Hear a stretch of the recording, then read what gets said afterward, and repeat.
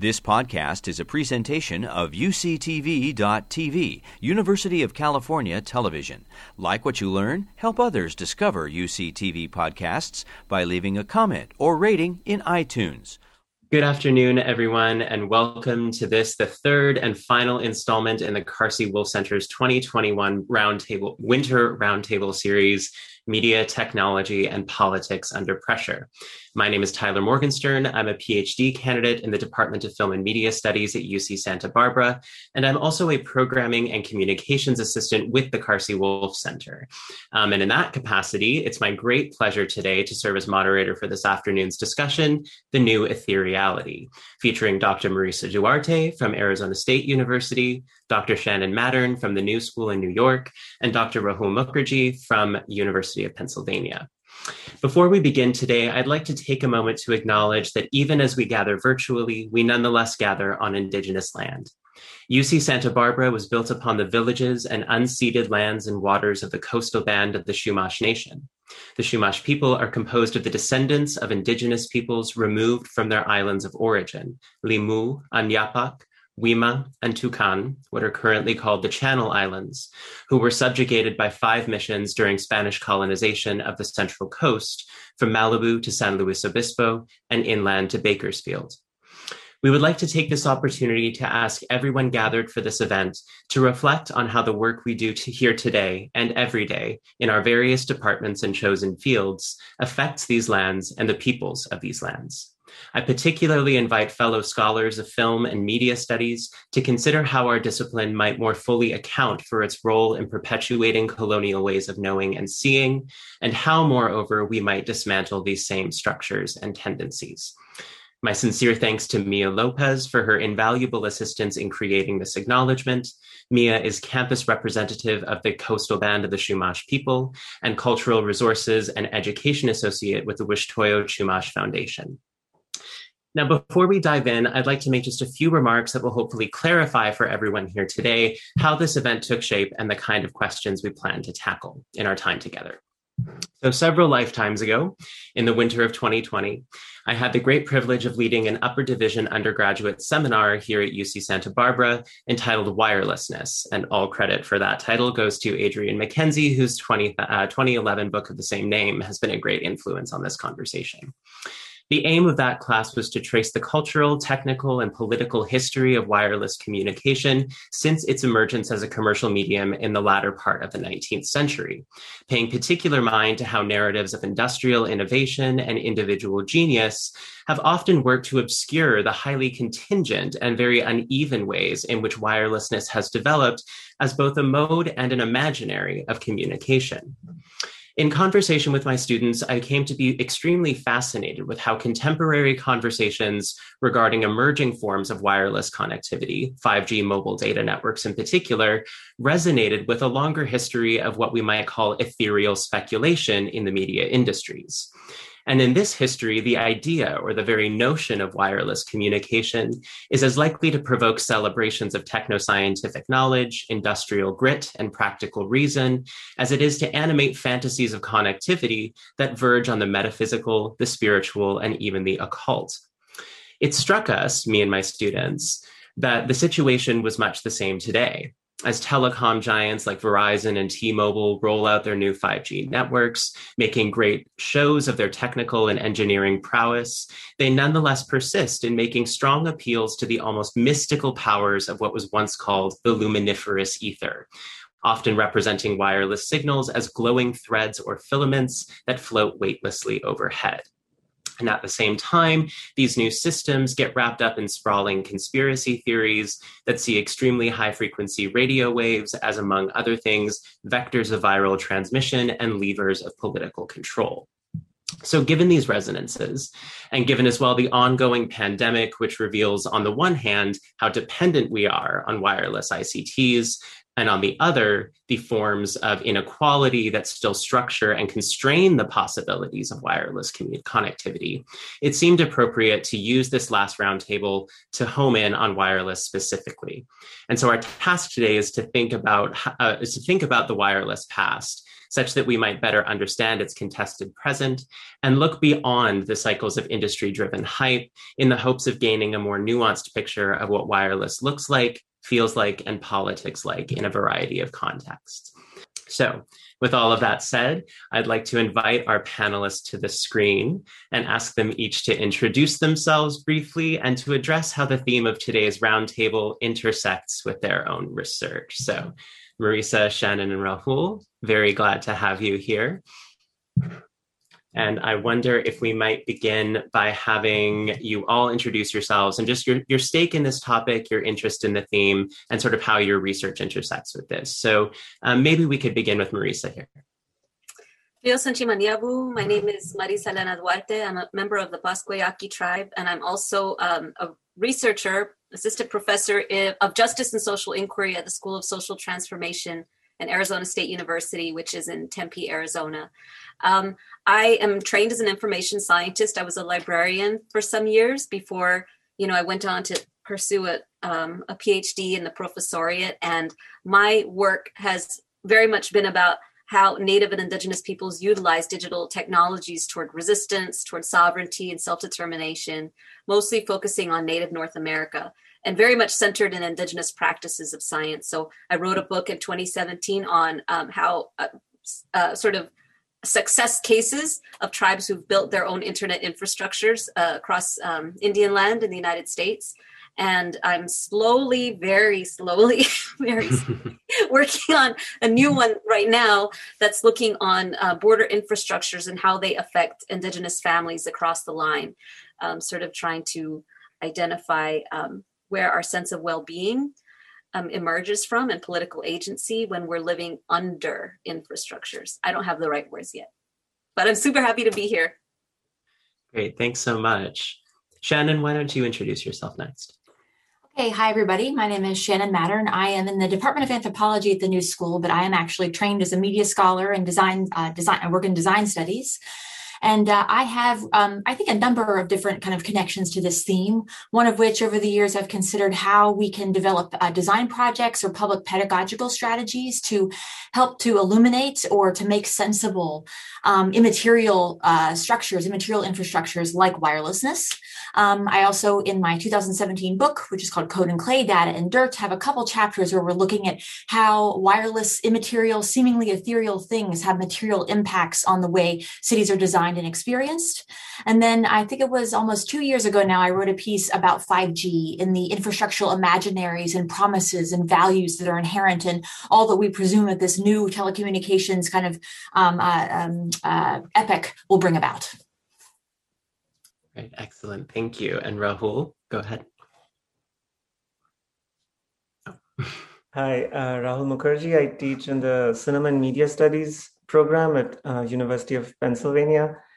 And my work has been around media infrastructures for some time now.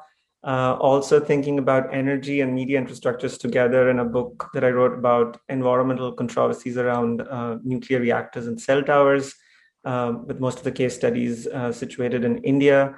And I've been trying to also, as Shannon mentioned, thinking about the kind of material immateriality or immaterial materiality of cell towers or wireless infrastructures in general, and particularly also about how certain kinds of infrastructural imaginaries kind of work with alongside kind of national imaginaries and energy futures and sort of visions in a way of where technology is taking us or not taking us. So that's where I am. So I'm delighted to be with all three of you. Thank you.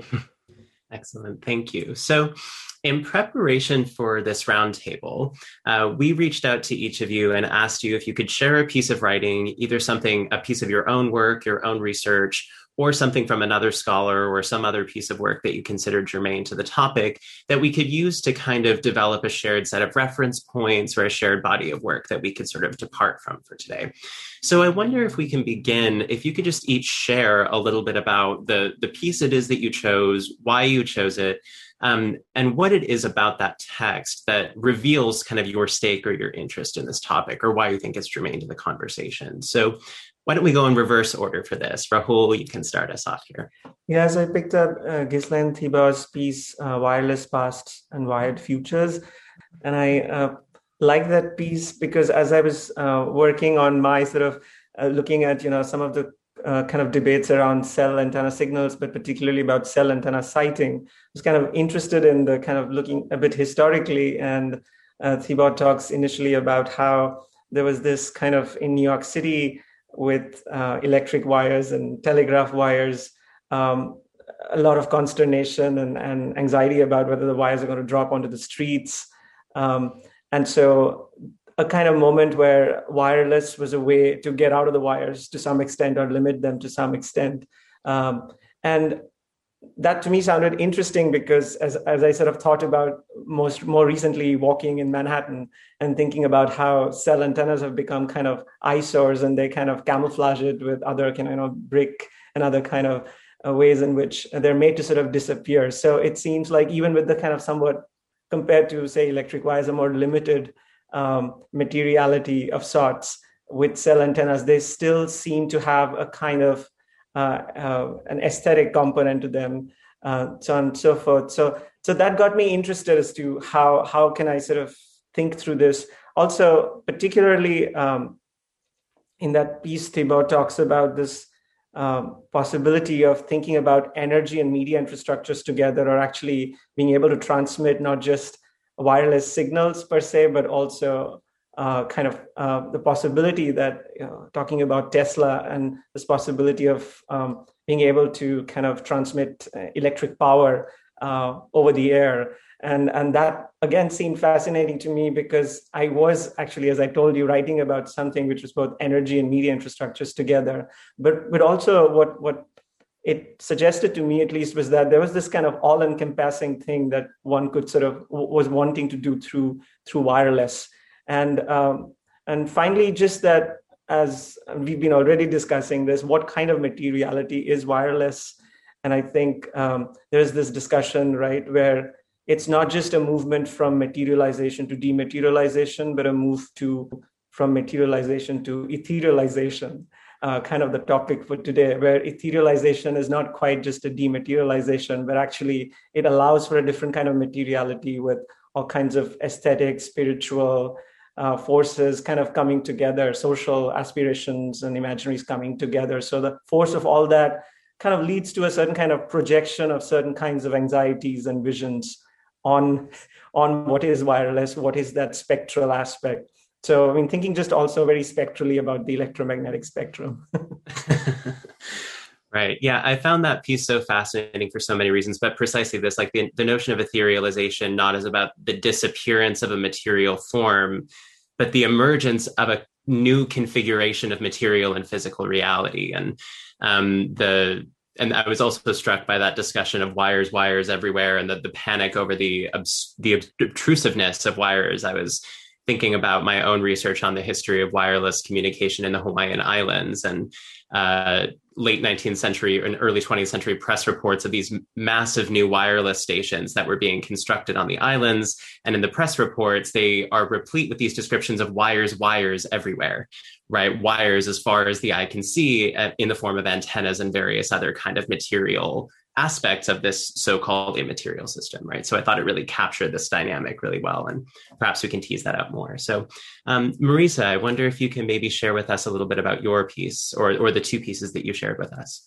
Yeah, so I sent two pieces, and one was just a one-page fact sheet that was put out in 2019 before social closures, before the pandemic, from the American Indian Policy Institute. Tracy Morris and Brian Howard had done a survey from 2017 to 2018 of at Native American social gatherings, essentially, where lots of Native Americans were, convening to sort of try to ascertain, what was their experience with internet connectivity and access. Because, in the United States, any data on that over Indian lands, over sovereign Indian lands. This is okay. So just to the participants, I'll often say sovereign Indian lands, and I'm talking about American Indians, Native Americans, because we have Raul whose work is in India. I don't want this to be confusion. I'll talk about Indian country. It's a legal term, a federal legal term in the US, but that is not to be confused with India. So I just want to, yes, there's a colonial history. We don't need to go into it. I think right now. Maybe, I don't know. So anyways, I, just submitted that to kind of show that, before COVID, it was already a crisis for many Native families on and off reservations, the lack of internet access and connectivity, and how that limits your creativity, how that limits your capacity to engage in many sectors of society. I mean, automatically, the ability to become part of the creative class, so to speak, it's just materially impossible. It's impossible. And so anyways, and then COVID hit, and my research, I've been working with a research team for the last, I think it's been almost going to be 3 years now.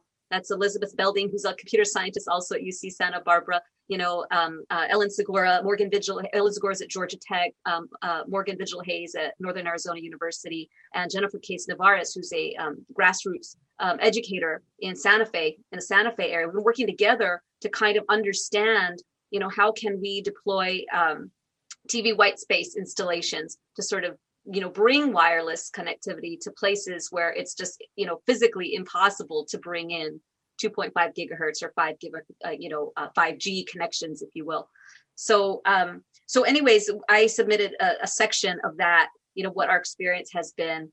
And so far, just in a nutshell, one of the, where the work is sort of leading me is to understand that in some places, the decisions, if you have a will toward wireless, wireless internet, that is, it's nevertheless tempered by a decision to, are we going to bring into new partners into this political vision that we have for internet, or is it better to stabilize the relationships we have now?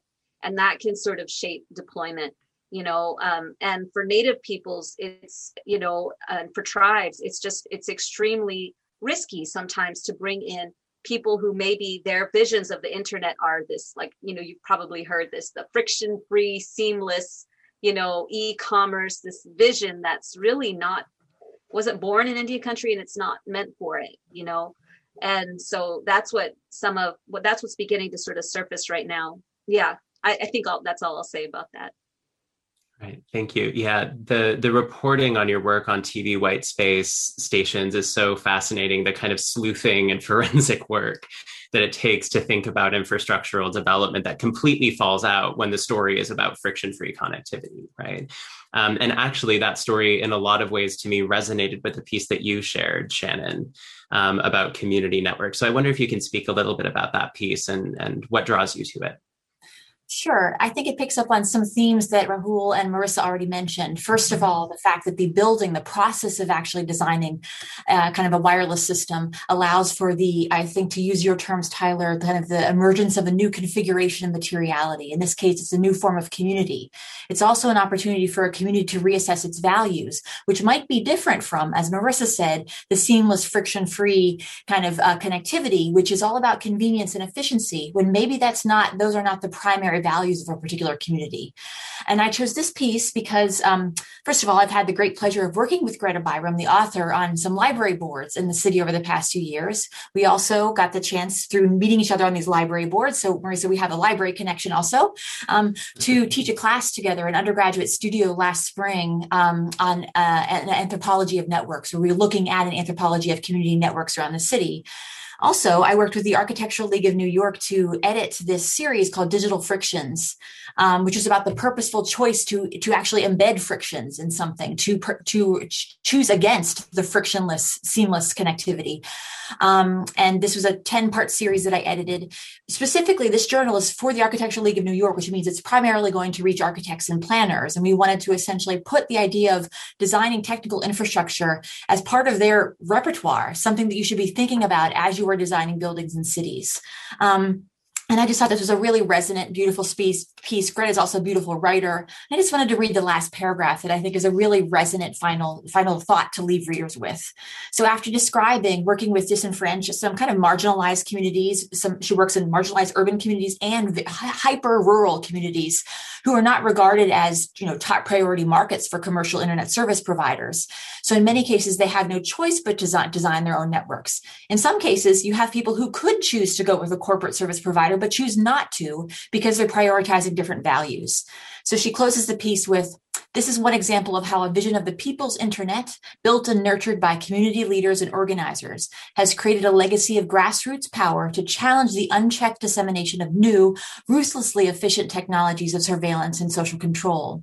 This vision asks us to choose what future we want, one in which things break and are sometimes slow, in which we come together as neighbors and allies to fix and maintain and govern, or one in which speed and efficiency trump all other values." So do you choose intentional inefficiency that also gives you a chance to design your governance structures, or do you hand over the rights to governance to a corporation for the sake of efficiency and convenience? So that's why I chose this piece.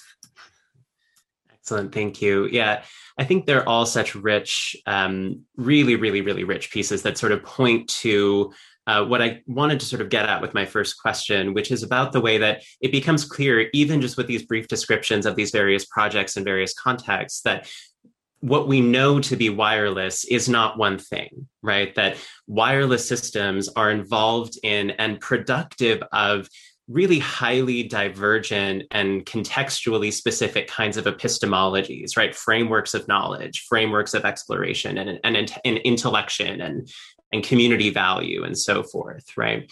And this is a feature of a lot of your published work as scholars. So Shannon, you of course have written of the dream worlds that get articulated around 5G by those concerned to evangelize its mostly corporate potentials or commercial potentials. Rahul, you've shown how cell towers and other infrastructures become points at which publics in South Asia negotiate industrial and techno-scientific knowledge. And Marisa, you've dealt at length with how tribal governments in the US Southwest bring indigenous knowledge frameworks and epistemologies to bear on questions of ICT development and governance. So I actually wanted to start here with this question of sort of epistemic fullness or richness or more than oneness, right? What is it about wireless that invites this kind of multifaceted approach, or that seems to demand that we think it from all of these different angles, right? All these divergent ways in which wireless is known, right? So Shannon, maybe perhaps you can begin here.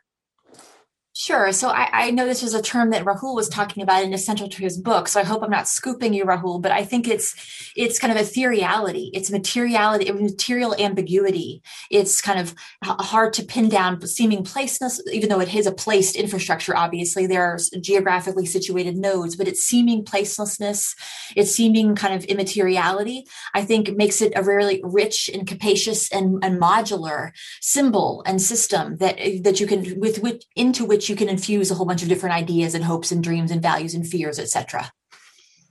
Right. Did anybody want to contribute to that? Yeah, I was just going to say that the context is so important because in some cases, part of my field work for the book was that there were some people who would say, we would to give some context, like in India, like the cell tower, there are like these real clusters of cell antennas together sometimes.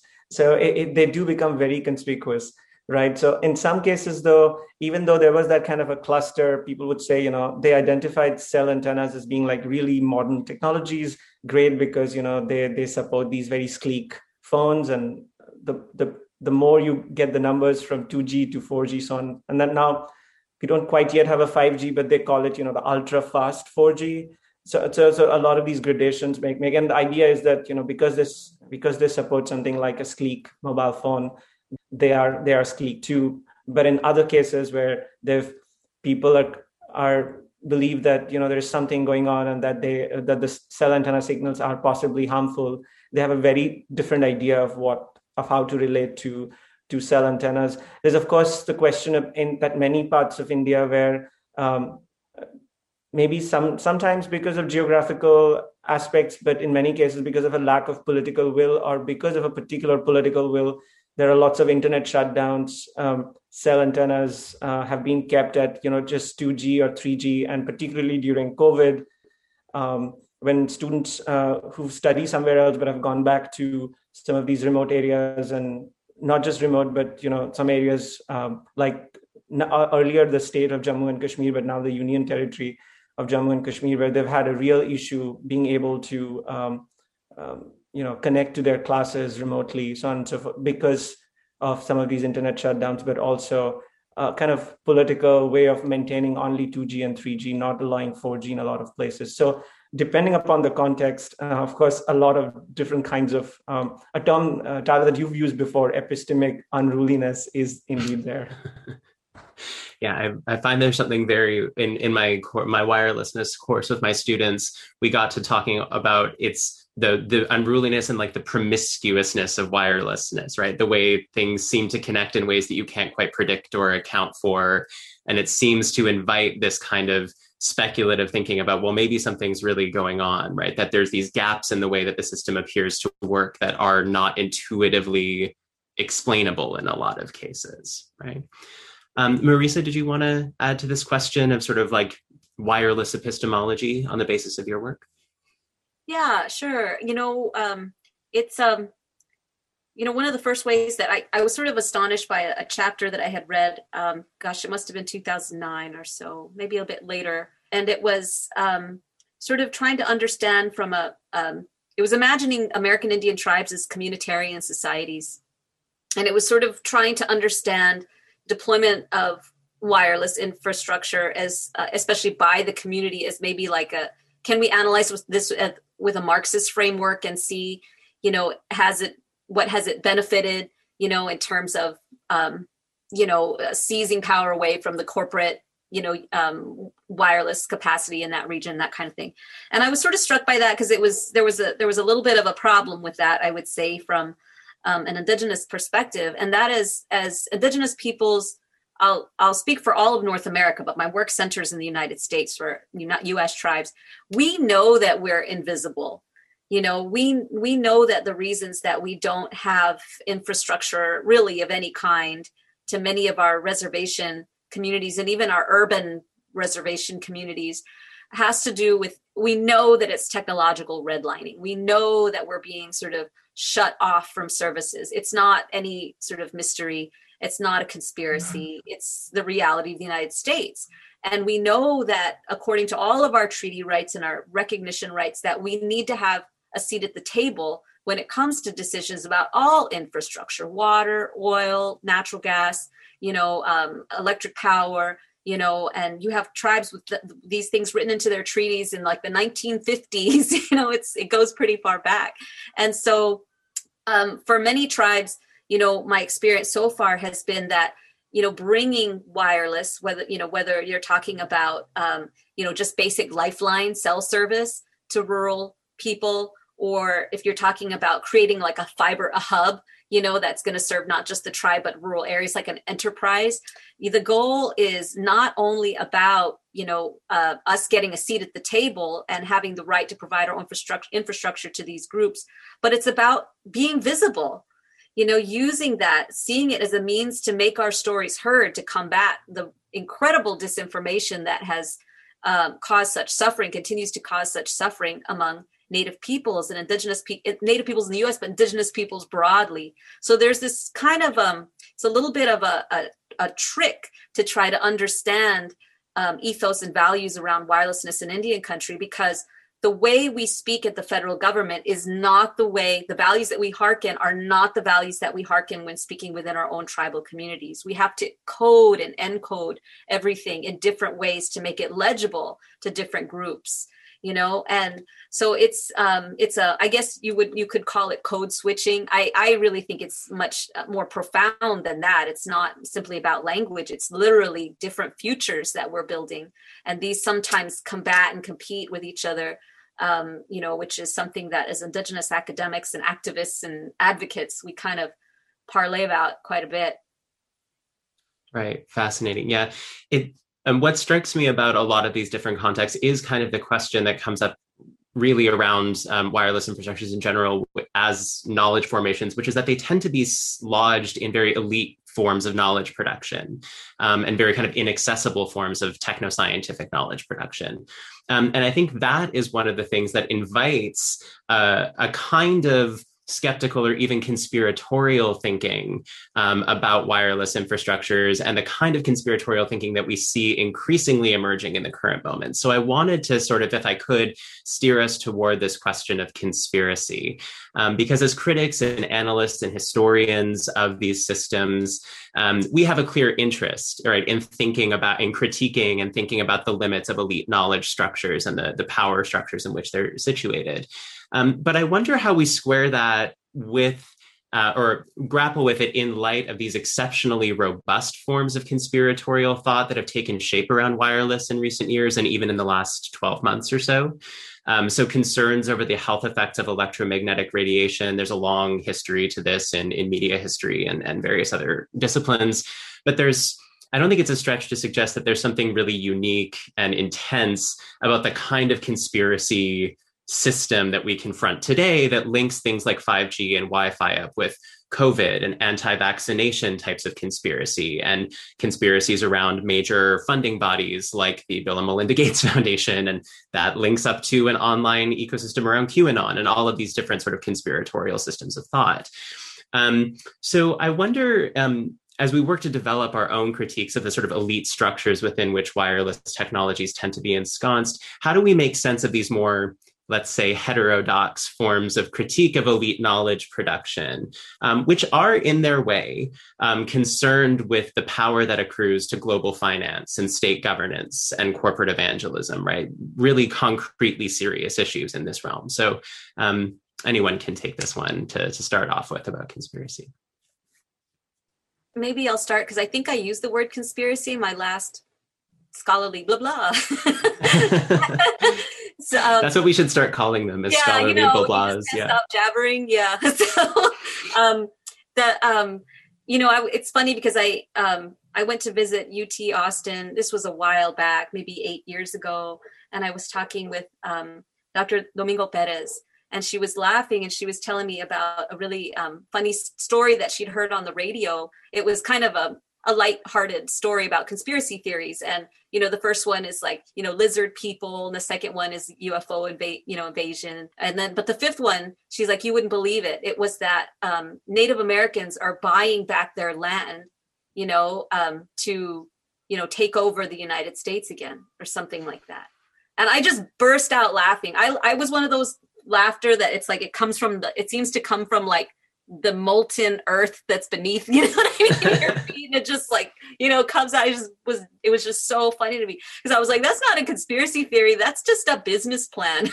Our land was stolen from us, and with it, it wasn't just stolen. It was just this massive dispossession where it was like, not only is it stolen, but will be severely punished for generations for speaking your language. And you're not allowed to come to our schools, and you must not practice your religion, and you must not, it was just like, it was a complete dispossession, the fragments of which are ongoing. And so the idea of Native peoples, buying back land and building casinos and so forth so that they can, create futures for their people is like, it still really strikes fear for a lot of folks. And so an example, and it affects wirelessness. So an example is that I spoke with another gentleman years ago. We had a tribal telecom and technology summit here at Wild Horse Pass in Chandler, Arizona. This was probably in like 2010 or so, 2011 maybe. And sitting outside by the pool, which is already a mirage, there's no water here. So sitting out by this glittering pool, right? And we're at a tribal casino, hotel, resort, conference center. And he's telling me that at Mojave, which is kind of like, it's the people of that land, their homelands is like California, Colorado, Arizona, that whole region. But that particular reservation that he was working at, that they wanted to build their own, sort of wireless, their own tribally owned wireless internet service provider. But that Frontier, they had signed a deal years ago in the 80s with Frontier Communications that before they had their casino, that was essentially a non-compete clause, that they're not allowed to build out their own infrastructure. They're not allowed to compete in perpetuity. And so when they got their casino, it was like, then they could afford this very expensive infrastructure and training. But that evocation, that fear that Indians are going to get money and buy back the land from the settlers all around, the Americans with their dreams, came up again as this political thing. We see this over and over again in California as the state, or different counties sort of try to start. It happens like every election season. You have people who are running on anti-Indian platforms of don't let them have their casinos because they're going to use that money to build things, So that conspiracy theory it's one that affects us in Indian country. And it's sort of interesting because it's like, if I think about like the fear that, 5G is causing COVID or all those kind of things, it comes back to this idea of who is the virus. These wireless networks are transmitted, in this sort of like rhizomatic way, if you will. And so who is the virus? And in the past, it was us. It was Native Americans who were the virus. And so that is we become sort of like this dangerous figure. And if you let us be on the internet, then, oh my goodness, we could lose the territories or something. Well, so Marissa's reference to the virus made me think, in addition to your acknowledging, Tyler, there's a much longer history of fears about bodily harm, conspiracy around any type of kind of materially ambiguous medium related to the whole kind of 150-year plus discussion of the ether, for instance. But there's a longer discussion of the whole idea of the invasive species as well, and kind of the idea of 5G, particular subjects. So there's the entanglement of these different invasive species. And the angle that I would have to say, I have cited some of Rahul's work in my own work where I talk about the origin of these conspiracies. So I'm going to try to stay away from that territory in case that's what he would like to discuss. But one thing I do think is relevant here is issues of proximity. So if we have multiple kind of factors or vectors of destabilization happening simultaneously, I mean, this is just kind of how basic conspiracy theories work in many cases. You have a convenient correlation between forces. So their temporal proximity leads to a causal connection between them. There's also an issue of spatial proximity because there's a unique geography to 5G also, because it does require a different type of physical infrastructure with small cells that are smaller individual units, but placed into the landscape at greater frequency and often closer to people's homes. It kind of it's an invasive species of the neighborhood in a new way that many other previous infrastructures had not been. And so that itself presents a threat. And because being concerned about one's property values is often an uncouth thing to say, often fears about capitalist concerns of property values are then displaced in some cases onto things like public health. So there might be a kind of a transferal of blame here because you want to shield the fact that you're actually worried about how ugly infrastructure is going to impact your home, the price of your home. Right. Instead of having a lovely evergreen tree out in your front yard, you have a terrible fake, like camouflaged data mast or something like that, which are still among my favorite things just because they're so tacky and ugly. And I like tacky and ugly things sometimes. But anyways, Rahul, did you want to pick up on this at all? Yeah,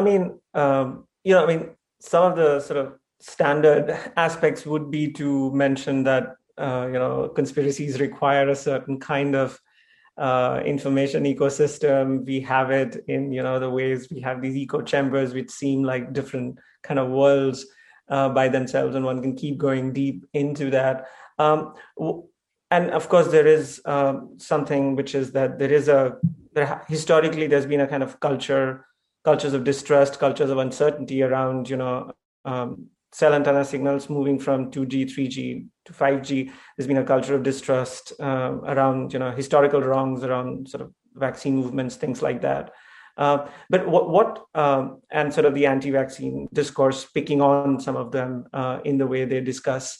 But what, of course, and what happens during the COVID moment is this kind of the kind of convergence of these two, which to me leads to a certain kind of, somewhat strange, somewhat bizarre at times. People have called it crazy and gone on to say that it's a conspiracy theory.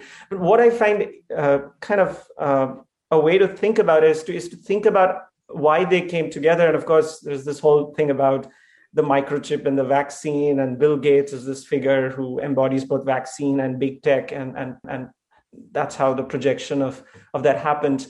But for me, what is interesting is also that the anti-5G movement has a very different history, and often it gets dismissed as NIMBYism. And as Shannon has written, it's not just NIMBYism. There's so much going on. I mean, I sort of kind of remember a line is that it says here, 5G we see here is not just an issue of connectivity and convenience. It's also about landscape, real estate, aesthetics, public resources, energy, equity, and governance.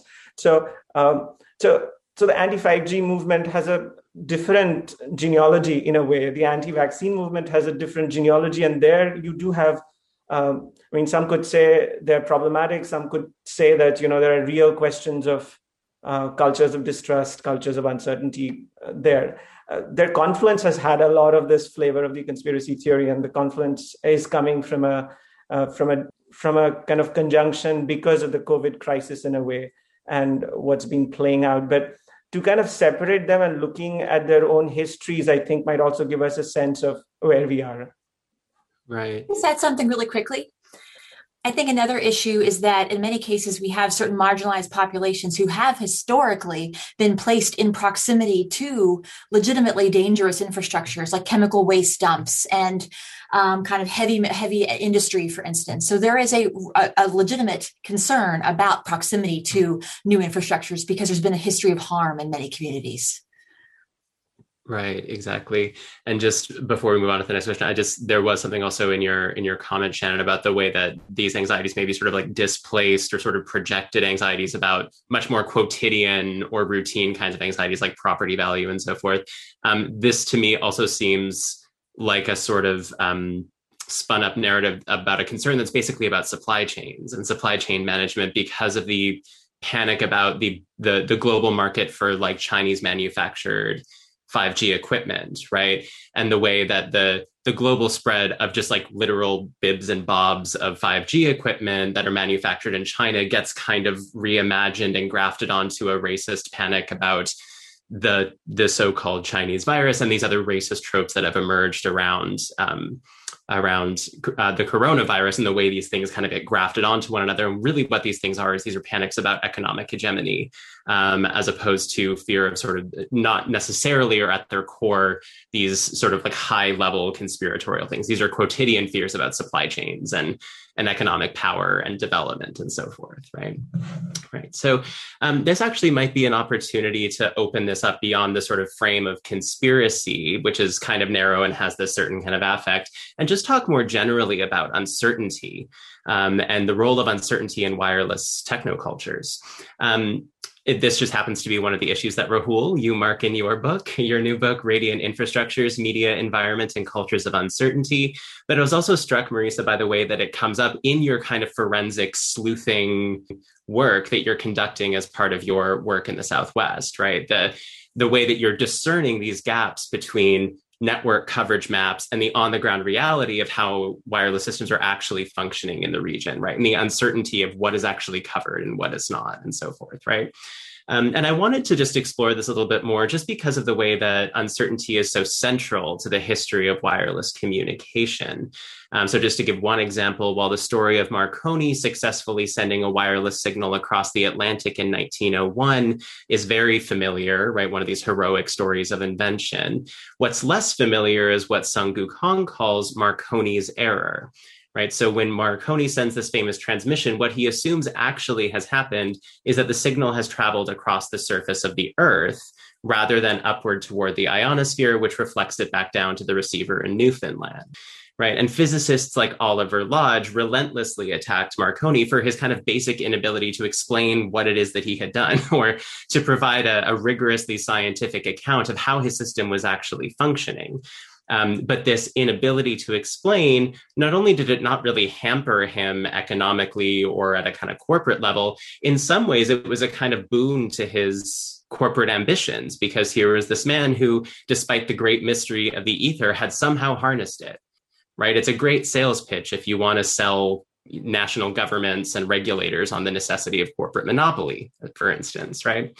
So I wonder, just based on your own research practices, about how do you understand uncertainty or error or incompleteness of knowledge around these systems? What does it enable? What does it make possible? And what does it foreclose, for just really broadly construed?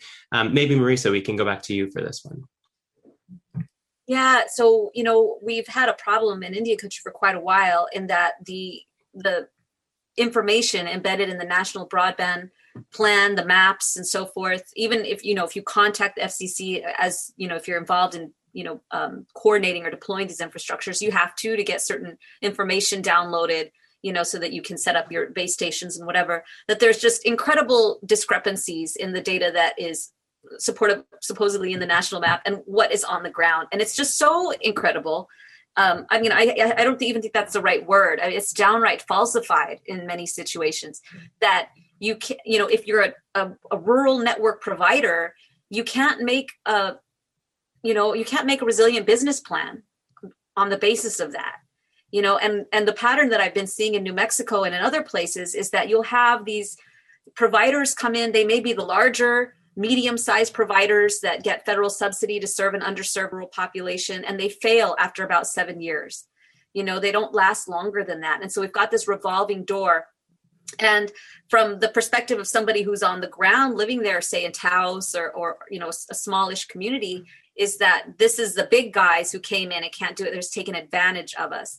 And they're not the big guys, actually. If you look at the broader monopoly of telecom in the United States, they're kind of relatively small fish, in a really big, in an ocean, of these sharks. And so, but the problem sort of is that then we have folks like me, digital divide advocates who sort of come up with these solutions. And we sort of work at this unclear intersection between government and communities and the university.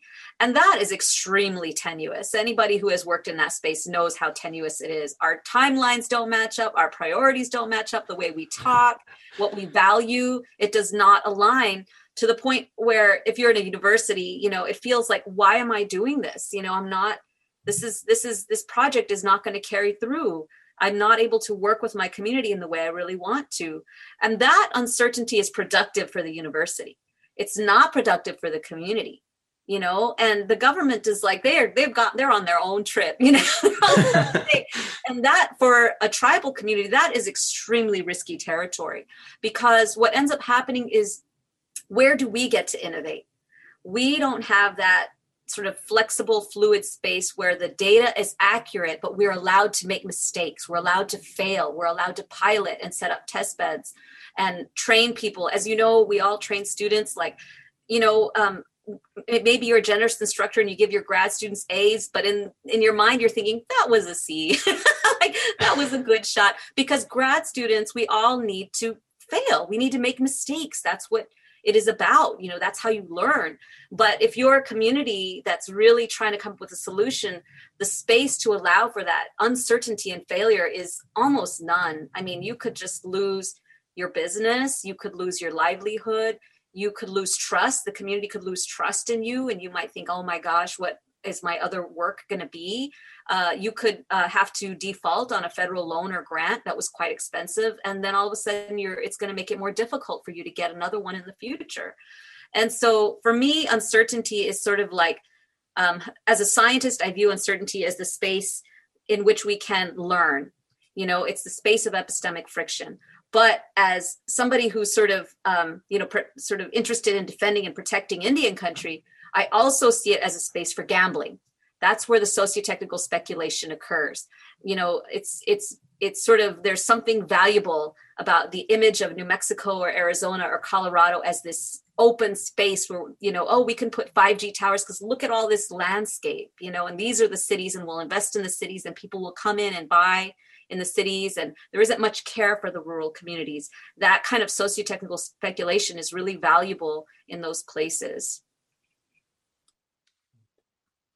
There's also, of course, and you gestured to it a little bit in the longer piece that you shared with us, but there's also peculiarly in the context that you're working in this strange twist of this longer history of a kind of liberal new age Southwest tourism that imagines the whole space as energetically charged, right? As this kind of, as itself kind of like suffused with a kind of energy that invites all these kinds of spiritual speculation and so forth, right?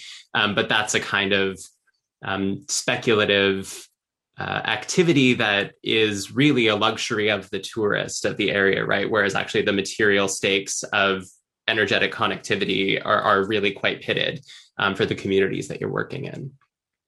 Right. Did anybody else have any thoughts on this question of uncertainty before we move on? Yeah. Yeah, go ahead. I think that term is kind of important. I think something that Marissa was also mentioning, that the data collection around, cell antenna signal levels, and that was a huge issue in India. I mean, different agencies would come and collect this different, and their data would look very different. And sometimes there was even a story about how a Bollywood actress asked somebody to first take the readings, and the signal levels were very high the first time recorded. The second time they got somebody else to record it, and the signal levels were really low. And the idea was that the cell antenna, the direction of the cell antenna was changed, or a set of them were changed. So how do you work? And again, about the data is like how a particular case study is being reported. So both sides would say that. So with cell antenna signals, and particularly RF EMFs, the kind of biological effects, that's a very contested area, and there's a huge divide within experts. So there are experts, counter experts, and almost sometimes a 50-50 set of, some people who would say that there is a connection between biological effects and it's beyond thermal effects. There are these other effects. Others would say like, no, there are nothing beyond thermal effects. And but the way it's reported sometimes is almost like that overall there were no connections found. Overall, there are no significant connections found. But that sort of kind of glosses over the fact that maybe 40% of the papers said that they had found connections. So there is an allegation that the telecom regulators over time have sort of used on that overall metaphor to create uncertainty, that continuously there can be a doubt, and as long as there's a doubt, it's still fine. On the other hand, there's been discussion about whether aluminum foils can really reflect cell antenna signals, and regulators and cell phone companies have said that this kind of a charge really just is more misinformation. It creates uncertainty. So in a way, both suggest that there are these uncertainties.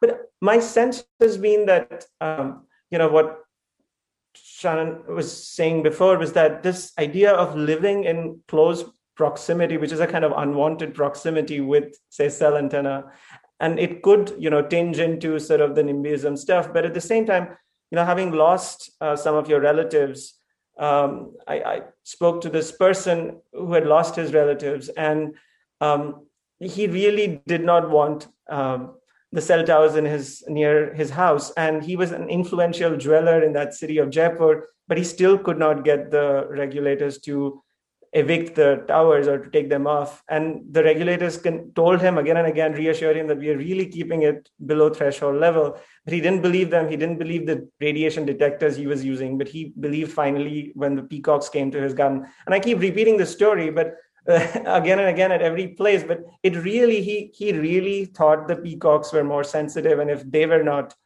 they were the detectors for him, and they were the ones he could rely on. So uncertainties also, it creates, misinformation. It can create conspiracies. It can create doubts used by both camps, organizational, corporate, state, everyday encounters of ordinary people. But at the same time, I found that uncertainty also leads to these, like, people find their own ways to cope with that daily uncertainty of, living in these kinds of like unwanted intimacies with signals or proximities with cell antennas. So in that sense, it's a generative term, at least for academics studying it, but it also makes you think that it also leads to maybe thinking with how people actually cope with an uncertain situation.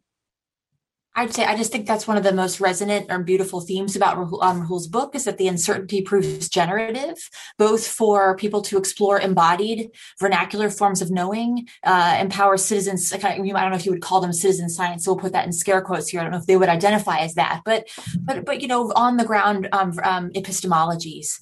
But I'd rather kind of leave with that message of hopefulness. But I do think that there are some other ways that this uncertainty is turned into speculation, to continue with one of Marissa's themes, and that's especially when you're working with telecommunications infrastructures or installations in a city, where you're dealing with 3 dimensions and there are a variety of potential intervening variables: rain, trees, building materials, how deep your building is, how many people are in a building at any given day. All of these things are often unpredictable variables that you have to kind of use as a test bed.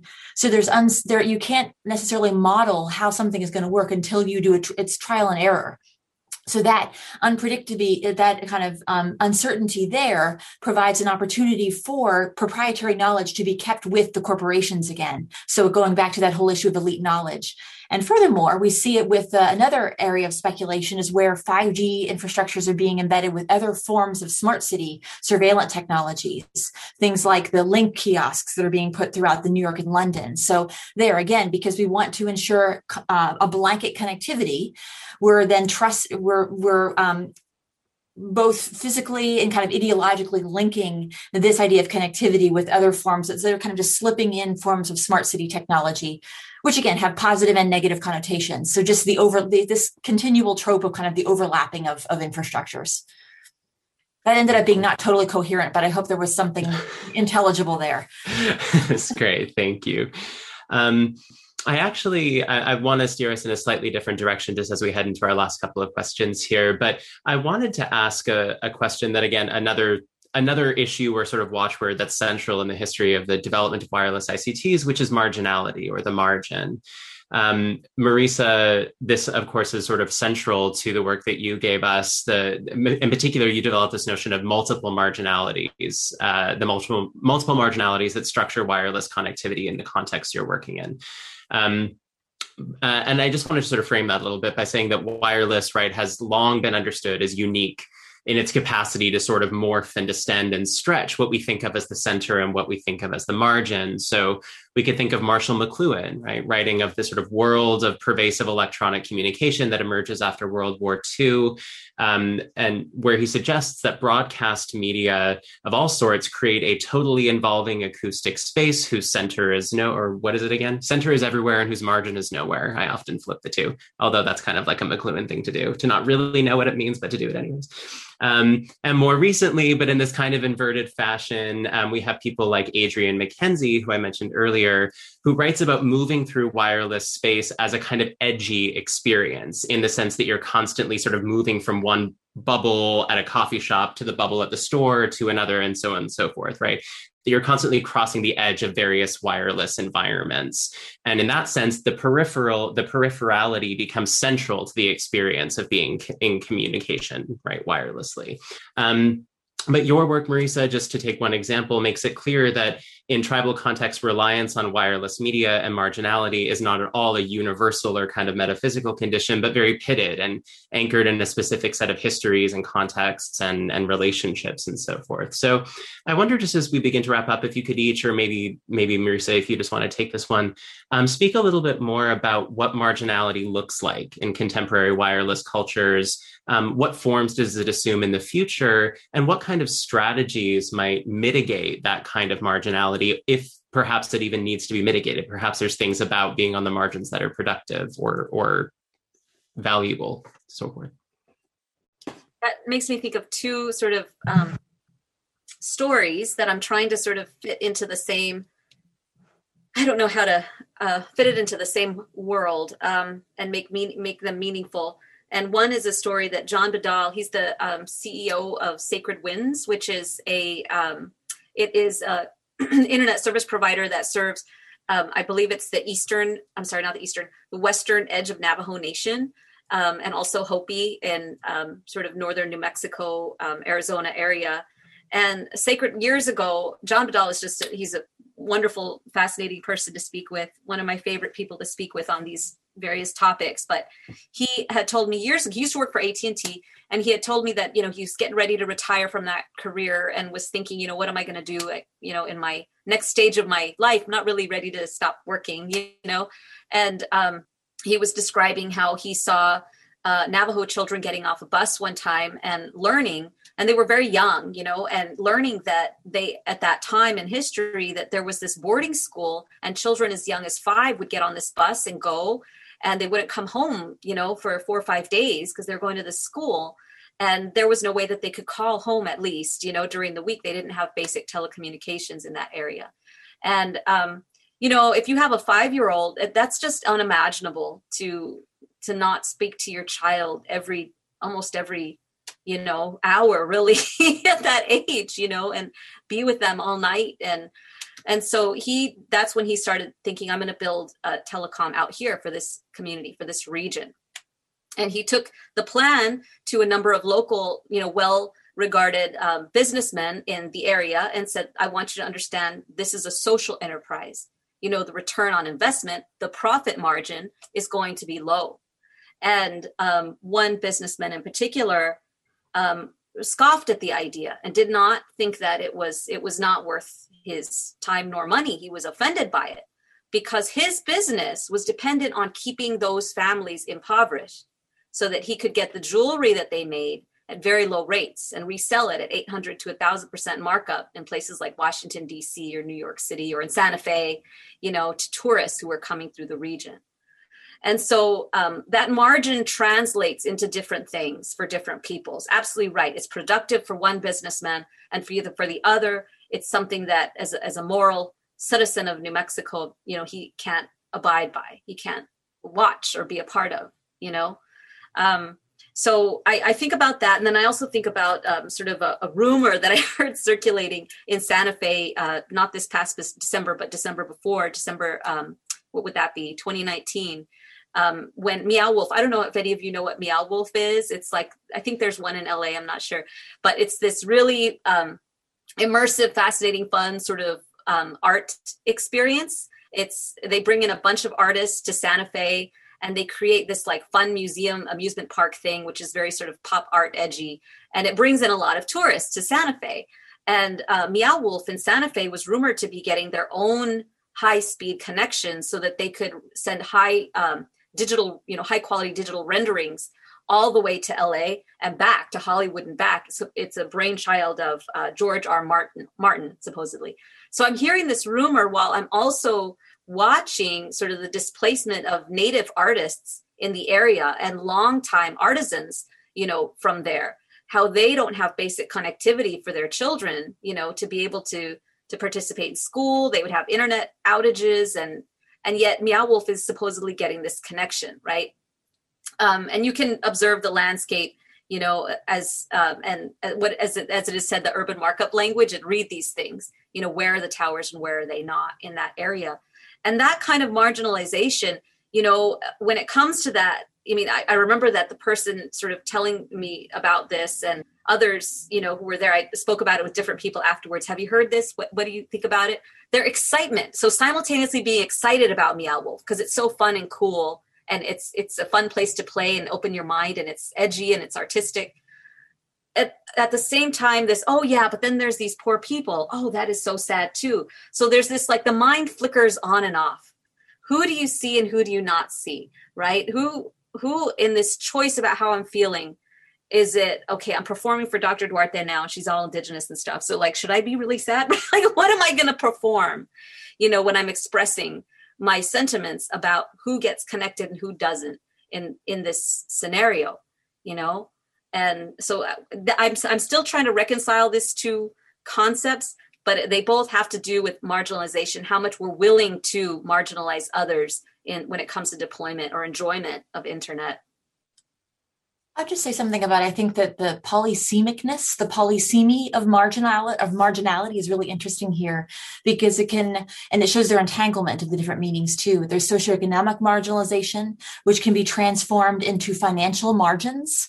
And then we also have, just even because of the topology of the cell itself. I saw that Rory Solomon asked a question about what is it about the shape, essentially, the geography, the topology of wirelessness that is maybe unlike other infrastructures that allows different forms of sociality to form or not form. So just even the idea of, our everyday experience of moving around the house to find out when we're on the margin of connectivity. So we move our bodies to find those margins as well. So just seeing all the different ways that margins play a role in the topology of wirelessness and the fact that they're kind of layered upon and entangled with one another is something that just occurred to me that's kind of interesting. So absolutely.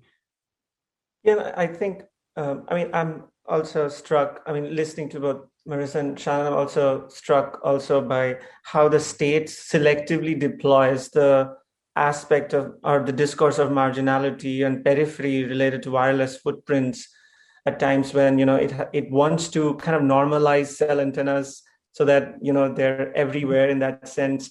In India, the infrastructure analogy is that just like, you have a water tank on your rooftop, you should also have a cell antenna. And there is that kind of a normalization of the infrastructure right here. At the same time, as I said, like given a certain kind of politically deliberate political aspect to how internet shutdowns are done in particular regions so that people from that region cannot report about what's going on there. Clearly, it's the state takes a rather selective approach to what it wants to talk about when it talks about digital divide or this kind of wireless marginality. The charisma of the infrastructure seeming to be enough to correct for the margin, right, and so forth.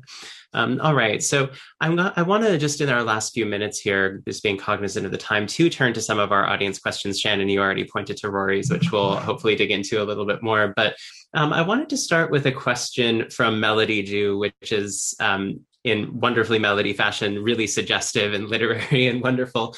So hearkening back to the beginning of our conversation, Melody writes, so the rest of the quote is water, water everywhere, nor any drop to drink.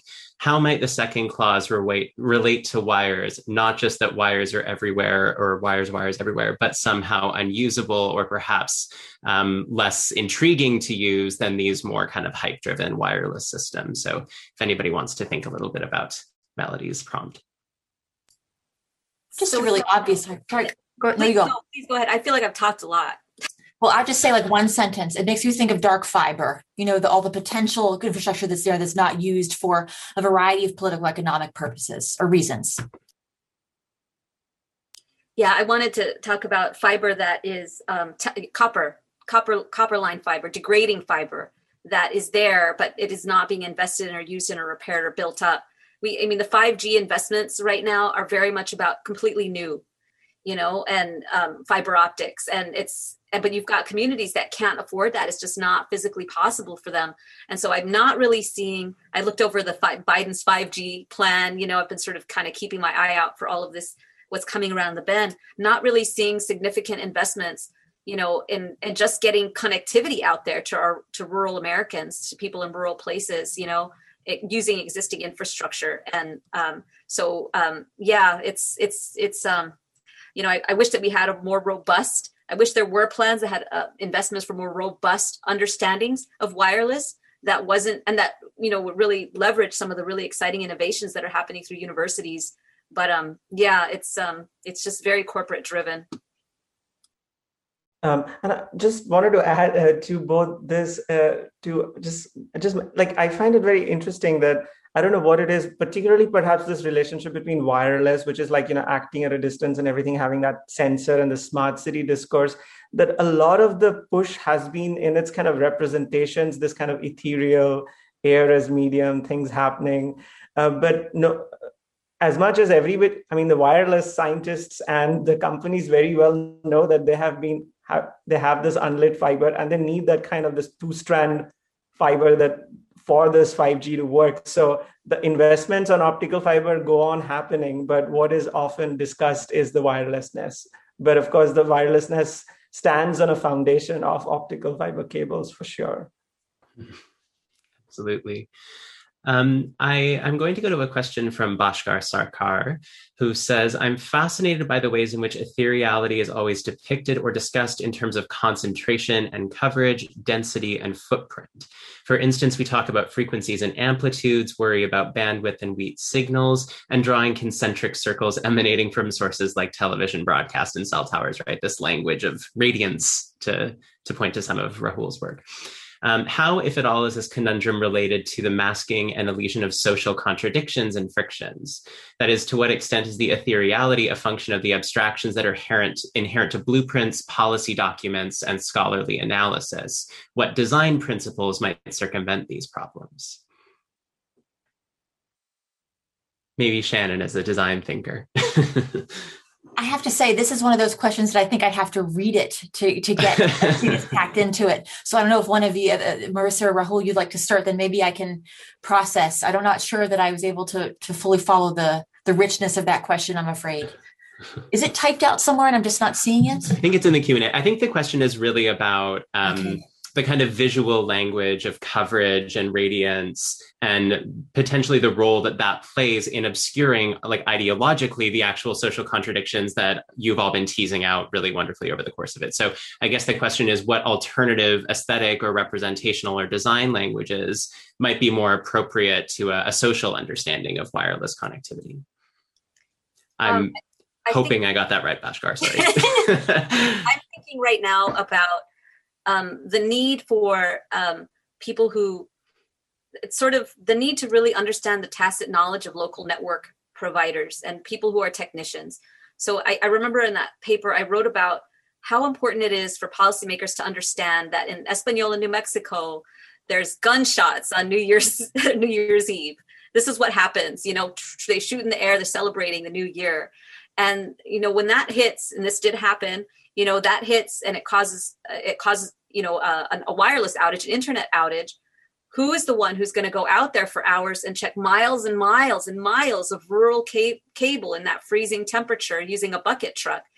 The internet is going to be down for how long that takes, which in a rural place is a really long time. And it's not like there's these nicely paved, snow-plowed roads just ready for you out there. I mean, it's going to be cold. And so that makes me think about, what is the life of the network technician in these rural places?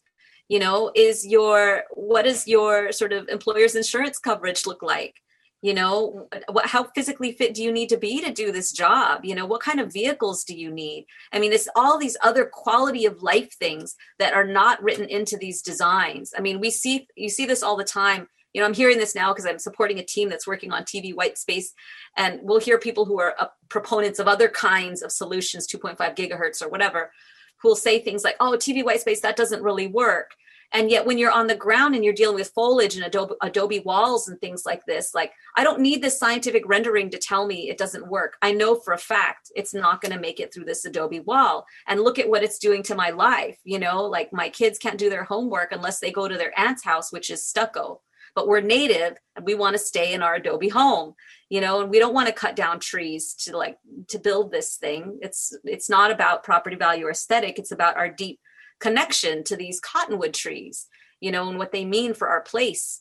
And so that kind of being able to understand the landscape as it is lived through, as it is spiritually belonged to, historically belonged to, and that's usually not what gets translated into these sort of high level documents, whether they're the bird's eye view aerial maps, the sort of the network topographies, which are, I look at these things and it's like I'm turning my mind inside out and upside down to interpret them and trying to connect with what's the lived reality in Tohatchali, New Mexico, or in, these various places. Shannon, did you have any thoughts? Well, I think Marissa ended up kind of where I was thinking as well. And that's just the the desire, the compulsion to find visualizations for all of these systems, which has kind of been a theme through my research all along, like how we try to make sense of, how we try to create a public pedagogy to understand obfuscatory systems or really complex systems. So if you were to do a Google image search on kind of wireless networks, you'd probably get one of these abstractions that shows the cells, for instance. But that does not get the kind of the ethnographic on the groundness, the materiality of the foliage, the kind of building materials, the other things that kind of intervene, all those intervening variables I mentioned earlier. It's really hard to visualize those types of things in a consumable infographic. But the infographics do have their pedagogical and epistemological purpose, but they tend to promote these kind of myths, these simplistic myths about how a system works. Right. And I think for our last audience question, Rory, I give you my apologies, but since we already briefly touched on your question, I want to give one more guest a chance to get a shot at getting their question. And this comes from Allison Shifani, who asks, I was hoping the panelists could speak about the aesthetics of error, artifact, frozen screens, etc., that are attached to connectivity issues, which of course we're now all too familiar with constantly when our Wi-Fi goes down and we're in the middle of a webinar, for instance, or something.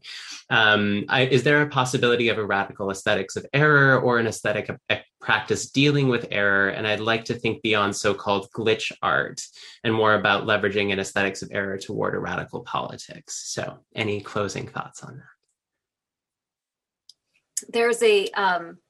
There's a weaving, I can't remember who the artist was, a Navajo weaving. Now, if you aren't familiar with Navajo weaving, that practice, it's got this very deep, rich history from the way that materials are gathered to the meaning of the colors as related to the cosmology, the particular styles. Certain families specialize in certain styles. One has to be of right mind and spirit and training to be able to engage in that practice.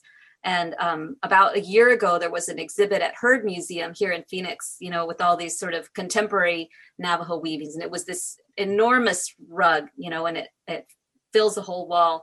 And it's of the television white screen from tube TV days, and it's just mesmerizing because you realize that the weaver had to think about every place that was either black or white as through the warp and the weft of the weaving. And so what were they meditating on when they were deciding what is the warp and what is the weft, and what colors to bring forth in every single thing that for us means the TV is not working. And even the idea of that, the tube TV,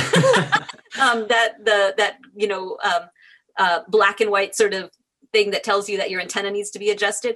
That's not translatable for people of a different generation who didn't grow up with that, who don't remember that's a signal of you got to move the rabbit ears around or kick the TV or something, or those who even watched a football game through that.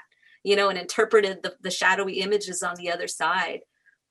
So I think about that, and I think about how that weaving is, for that to be created now, is indicating that the artist that is a phenomena that is now, that is ongoing. It's not something of the 80s or the 70s or the 60s when you had that. It's now. It's something that's recognizable now. So that's also showing how this is coming from a population that still doesn't have, like I have my Samsung Smart TV that I bought for my mom, I don't get those glitch screens anymore. All right. If anybody has any closing thoughts, happy to take them. All right. Well, then maybe let's wrap up for today. So thank you, everybody, for joining us for this wonderful conversation. It's so lovely to see so many familiar names in the participants panel. I wish we could see you in person. And my really deep and sincere thanks to Shannon, Marisa, and Rahul. It's a delight to see you all, or to meet you for the first time in some cases. And we so appreciate the time and the effort and your wonderful thoughts about this really timely topic. So thank you very much for joining us. You've been listening to a podcast by University of California Television. For more information about this program or UCTV, visit us online at uctv.tv.